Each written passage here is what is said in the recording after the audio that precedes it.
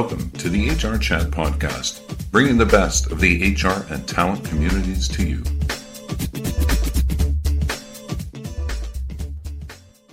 Right now, the war for talent is fierce.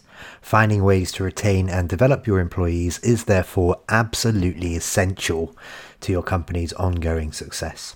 In this HR chat, I talk with John Morgan, the new president of LHH, a subsidiary of Adecco. Listen as John talks about HR managers' talent management strategies during the pandemic and their plans for the future. LHH's 4,000 coaches and colleagues work with more than 12,000 organisations in over 60 countries around the world to help them see the possibilities in their people. This is done through assessment, coaching, upskilling and transitioning, meaning companies are better positioned to realise the untapped potential within their own workforce, resulting in increased productivity, morale and higher brand affinity. LHH recently commissioned the Future-Proofing the Talent Pipeline survey, which captures responses from over 2,000 global HR decision makers and leaders across several industries. It looks at how departments are thinking about hiring, upskilling, redeployment, coaching, severance packages, and much more. And we're going to be delving into some of the findings today.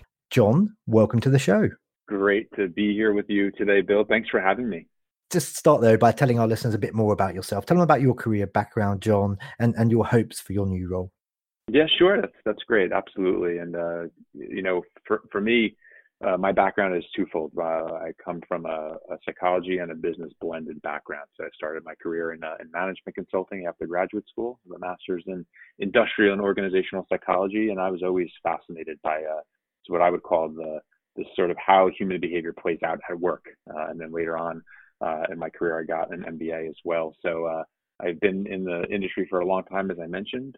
Really excited to be now leading LHH, an organization that's more than 50 years old, and that really, helps, as you mentioned, companies navigate what we call different types of career moments, whether that's moving around inside of a company or leaving the company. And I think for my aspirations, it's pretty simple, right? I think in the HR industry right now, companies need lots of great advice, but also lots of great solutions on how they can manage their human capital. And I think for our organization in the future, it's really key about how we can, retain, many aspects of the human component of the service that we're offering, which is embedded in coaching and support, but then also bringing in different technology solutions to help companies understand where their skills are needed, where they skills are today, and how we can help them with the different types of reskilling and upskilling solutions to help them future-proof their workforce. So, bringing that to a global scale for all of our large customers around the world is something that I'm really, really excited about, and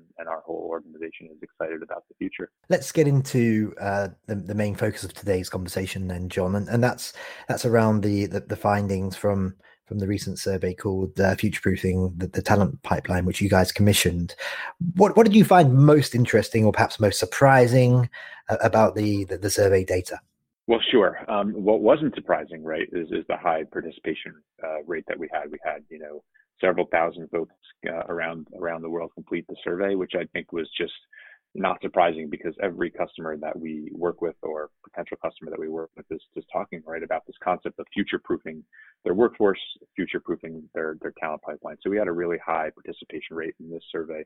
I'd say probably one of the biggest things that did surprise myself and our organization was just in the stats themselves around some of the types of interventions that companies are employing. And so, for example, we found, more than half of organizations are participating in reskilling and upskilling programs, but only a third of those HR decision makers are really confident, in their organization's ability to launch and manage these programs. So what we really have is, despite the fact that we've got unprecedented challenges in sourcing skilled labor, only slightly more than half of the participants around the world are really embracing these leading edge strategies like reskilling and upskilling. And this is really interesting, because what that tells us is that a lot of companies see the need and want to do it, but clearly there's a struggle, in how to actually implement this and get it right. Okay, let's focus in on the HR department then, because this show is called the HR Chat Show after all. How Of have course. how have HR departments changed the way that they're thinking about hiring? It's such extraordinary times. I mean, after the recession in 08, 09, there was a bit of a clamber then, wasn't there, to hire people? But it's never been such a buyer's market, I don't think, as right now. A decent candidate with the right skills, they can pretty much pick and choose right now. So from what you've seen from the survey results that have been published, how have those HR departments changed the ways they're going about trying to find top talent? Sure. I think one of the fundamental shifts that we found in the survey, but also through the conversations that we have right with our customers, is that the model is just changed so significantly from the last crisis that we had in 2008 and the beginning of 2009, where the model that companies were employing then was, if you remember, there was a record number of downsizings really quickly.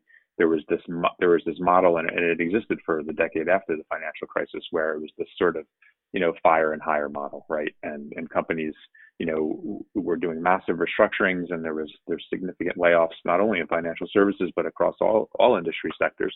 And then so quickly after, right, they were at the same time hiring, and so there was this misalignment of skills going on then. I think when you fast forward it to the talent challenge that we have right now, which we define really as a talent scarcity, right? Companies, as you mentioned, are really struggling to fill open jobs. We have, unemployment rates have inched down, and there's a record number of job openings, right? But companies are struggling to fill those open requisitions because of some of those things that you talked about, the buyer's market. So one of the fundamental things that companies doing now are really turning towards internal redeployment and reskilling programs so that they could avoid some of the issues of the past where they had to spend tons of money on severance and tons of money on hiring costs, and now focus really on helping to identify pools within their organization that they feel have adjacent skills for the jobs that are open, and that they can help them develop those career paths and actually move them around inside of their organization. So the focus on internal career mobility has never been higher than it is today, because of the fact, right, that it is so hard to attract talent from the outside. And so the companies that are really getting this right are the ones that have, and this goes back to what I said in the survey response, right? A lot of companies want to do this, but not all of them are confident in its success.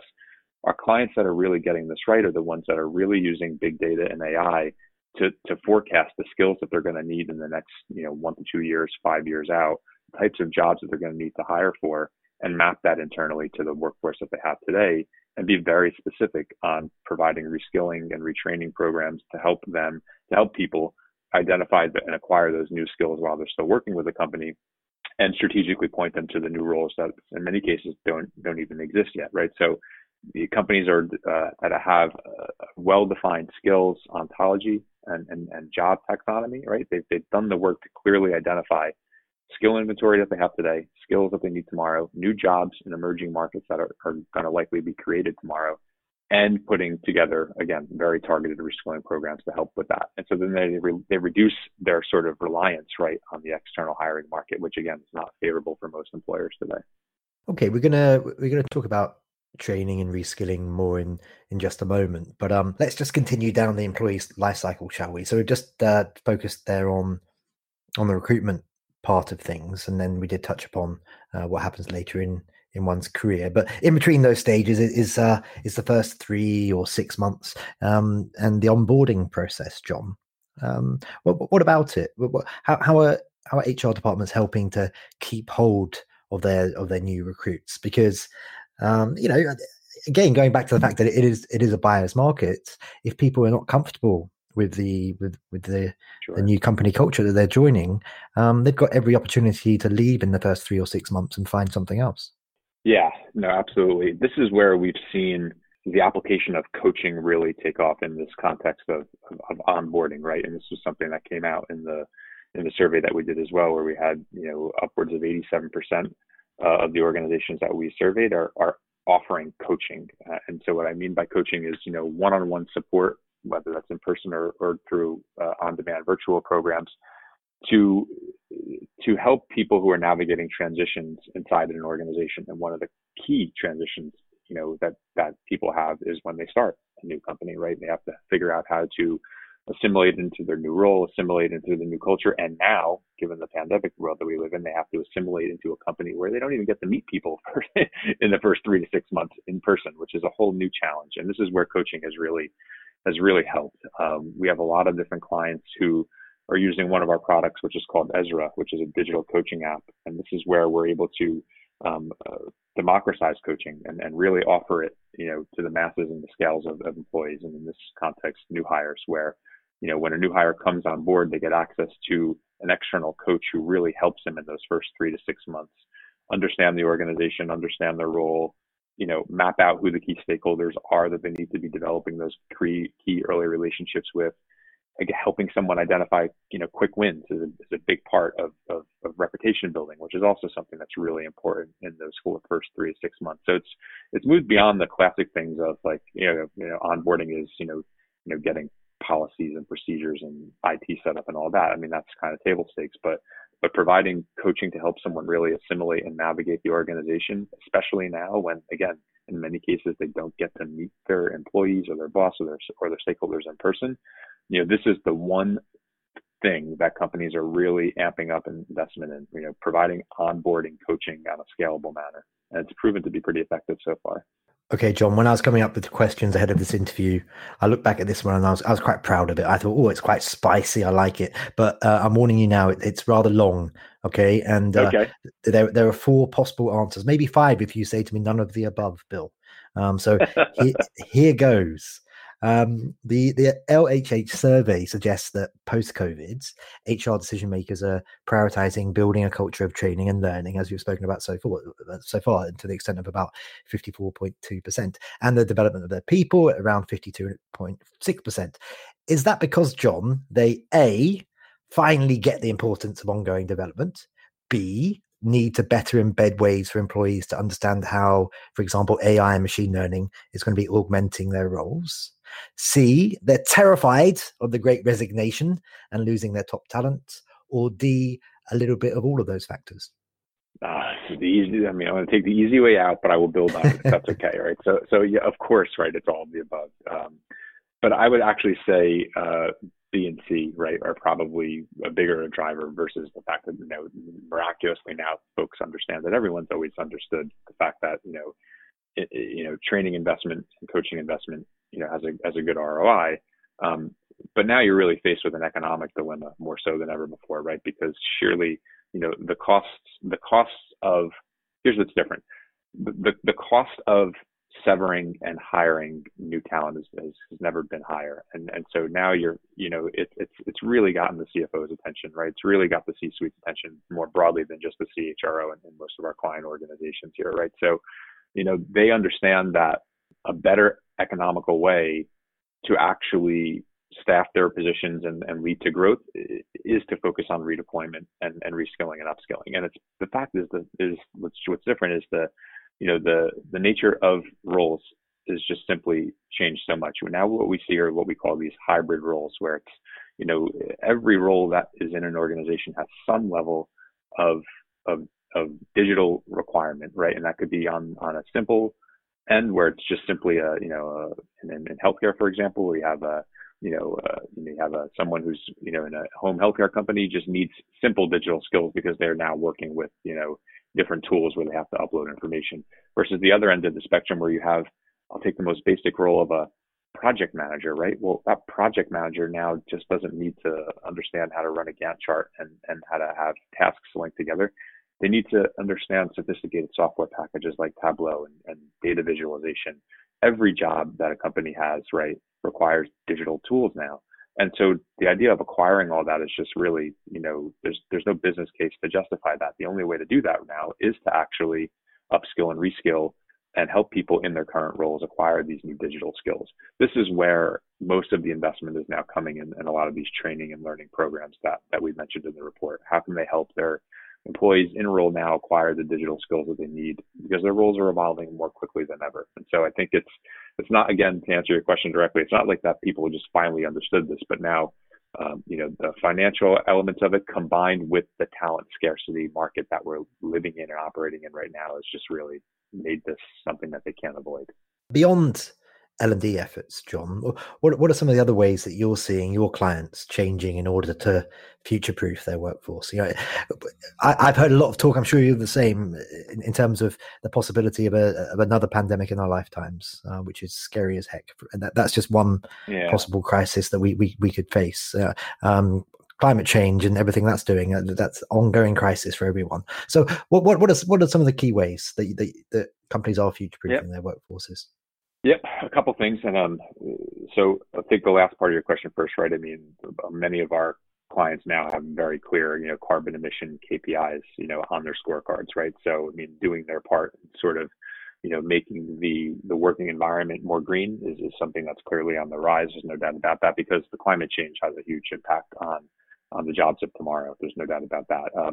I think the other thing that clearly companies are doing now, which is more on the end of how are they attracting talent differently, is really looking at how they do their job descriptions, right? I mean, a very basic and fundamental, HR process that has had to have adapted. Right? If you look at job descriptions right now that are posted on the boards and all of the places that advertise for the jobs, what you'll see is what we call the kitchen sink approach a lot of times, where there's every skill and requirement possibly known to man, right, listed as a requirement for these roles. And what this does is this actually detracts and scares off a lot of applicants, especially has an impact on minority candidates, women or people of color for that matter, who, in many cases, these job descriptions are written in a way that's unconsciously biased, right? And unintentionally screens people out. There's been a revolution, I'd say, in how, especially post-COVID, how job descriptions and advertisements are being written, and HR departments and companies are putting a lot more emphasis in simplifying, what are the actual key skills that are required to do a job, and making that clearer and simpler for an applicant to understand, so that we're not chasing out unintentionally lots of, otherwise very viable candidates. This is something that we're seeing a lot of investment in, because I think the way we've done, job descriptions and advertisements in the past was just clearly broken. And, by the time someone gets through half of the ad, they're moving away, because they feel inferior. They feel that they can't meet the requirements, and so they don't even apply. And so this is something that I've seen a lot of streamlining in recently. John, I don't want to upset you, but we are already coming towards the end of this interview. Oh no! Just a few more questions for you before we wrap up. Absolutely. We've spoken so far more in general terms, talking about employees generally. But let's hone in on leaders and senior execs for a moment. How have you seen coaching programs help C-suite leaders and executives? What have been some of the business impacts of better coaching for leaders?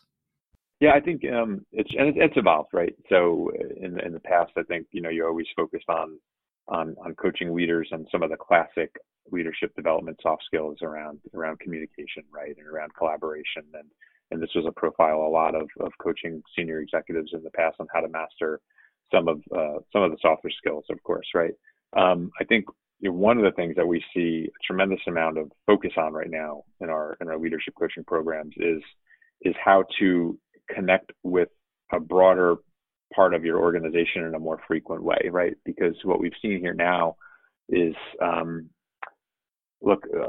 there's an increased focus in many companies on wellness. There's an increased focus on checking in with people as you work remotely. You just don't get to see people in the office anymore nearly as much, even though people are going back into the workforce. But even in the new world of work, our survey predicted, right, that I think less than half people are going to be back in the office full time. The more common instances, you're going to have people 2 or 3 days in the office, and it just is going to be a lot different.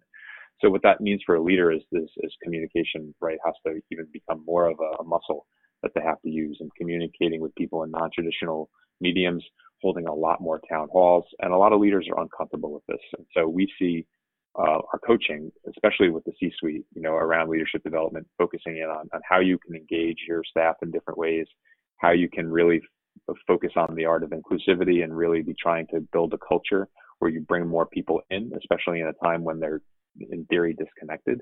And so that's something that a lot of our work is focused on, for sure. as well as, I think just focusing with, senior leaders on what the future of work is going to look like from an experience standpoint. And a lot of leaders are struggling to have all the answers to that right now. And the reality is that they don't. So we're doing a lot of work helping them craft what their policy should look like and how to communicate them to employees. And again, with an angle on wellness, which, and some of the research that I've done and some of the posts that I've made on my own personal LinkedIn page recently have been about, the leader needs to balance, profit and people, much more than they ever have in the past. And a lot of our coaching work is really focused on that. How do you stay, hands on the business and hands on the people, but not in a negative way, right? In a good way. How do you really make sure that you're connecting with your people in ways that maybe traditional leadership, didn't focus on quite as much? And listeners, we will be including a link to John's LinkedIn profile within the show notes. So you can check him out and connect with him and read all of his awesome content. John, nearly half of organizations in the US have an increased focus on diversity initiatives as a way to future-proof their talent pipelines. That's coming in at 48.9%. Let's talk a little bit about what's going on specifically over at LHH and your hopes for the company. What would you want to see change and develop at LHH when it comes to projecting and also practicing an inclusive company culture? Yeah, this is key. This is really key for us at LHH specifically, right? Where we, recently have really, what I would say we've always had a focus on diversity and inclusion. But we've really broadened the level of participation in the group, right? In terms of, strategic initiatives to help not only attract new and diverse sources of talent, but also there's a big difference between diversity and inclusion. And that's what we're trying to make our employees understand with, right? I mean, attracting new talent and developing talent from minority areas is something, that you can do and that we're trying to do for sure, because you want that diversity of thought and you want to really make sure that you're representative of the community that you operate in. So this is a clear focus for our group of folks and leaders that are working on this. But inclusion is related but different, and we're trying to help our leaders and our employees understand that, because that's the more behavioral side of it. And so we're implementing unconscious bias training as an example of something that we really believe in, and we want to make sure that all leaders are well versed in, so that they understand the concept, right? And they can really promote people on their teams to bring their whole self to work. That's a big thing that we talk about at LHH, is how can we make sure that all of our employees are comfortable bringing their whole unique self to work in a way that's psychologically safe.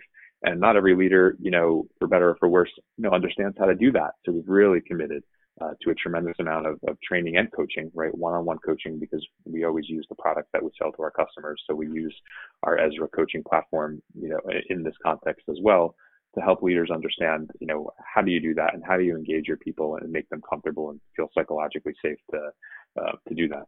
And we really use our company intranet to promote these stories. And that's the way to really try to sustain this, so that it's not just something that's an initiative, but we're really bringing real life examples of how this is working to our employees at the masses. So we've also retained a great consulting firm called UWG, who's really helped us. So they have expertise in building diverse and inclusive cultures, because we realize that we can't do this on our own. We really need the benefit of some experts in this area if we're really going to commit to a culture change. But at the end of the day, that's what we want. We want our people to bring themselves to work, feel comfortable with bringing their whole selves to work. And we want to look and be representative of the communities that we operate in. So that's our vision, and we're on a great vision. And just finally for today, John, how can our listeners connect with you, and how can they learn more about all of the awesome things happening over at LHH? Yeah, sure. Absolutely. Please follow me on LinkedIn. I frequently am contributing to various, HR circles and think tanks around these topics, because I'm not only running the organization, but at the end of the day, I'm a practitioner. So please, connect with me on LinkedIn, John Morgan, and then LHH.com is our global website. We're posting all of our thought leadership there frequently, where you can get our latest, not only information about our products and services, but even more importantly, what our points of view are. Like, what is our point of view on all of these topics? And happy to engage, any one of your followers in a discussion one-on-one. You can always email me as well at john.morgan@lhh.com. Wonderful. Well, that just leaves me to say for today, John Morgan, thank you very much for being my guest on this episode of the HR Chat Show. Truly my pleasure. I'm happy to come back at any time and really enjoyed it. I will take you up on that, sir. But for now, listeners, as always, until next time, happy working. Thank you for listening to the HR Chat Podcast, brought to you by the HR Gazette.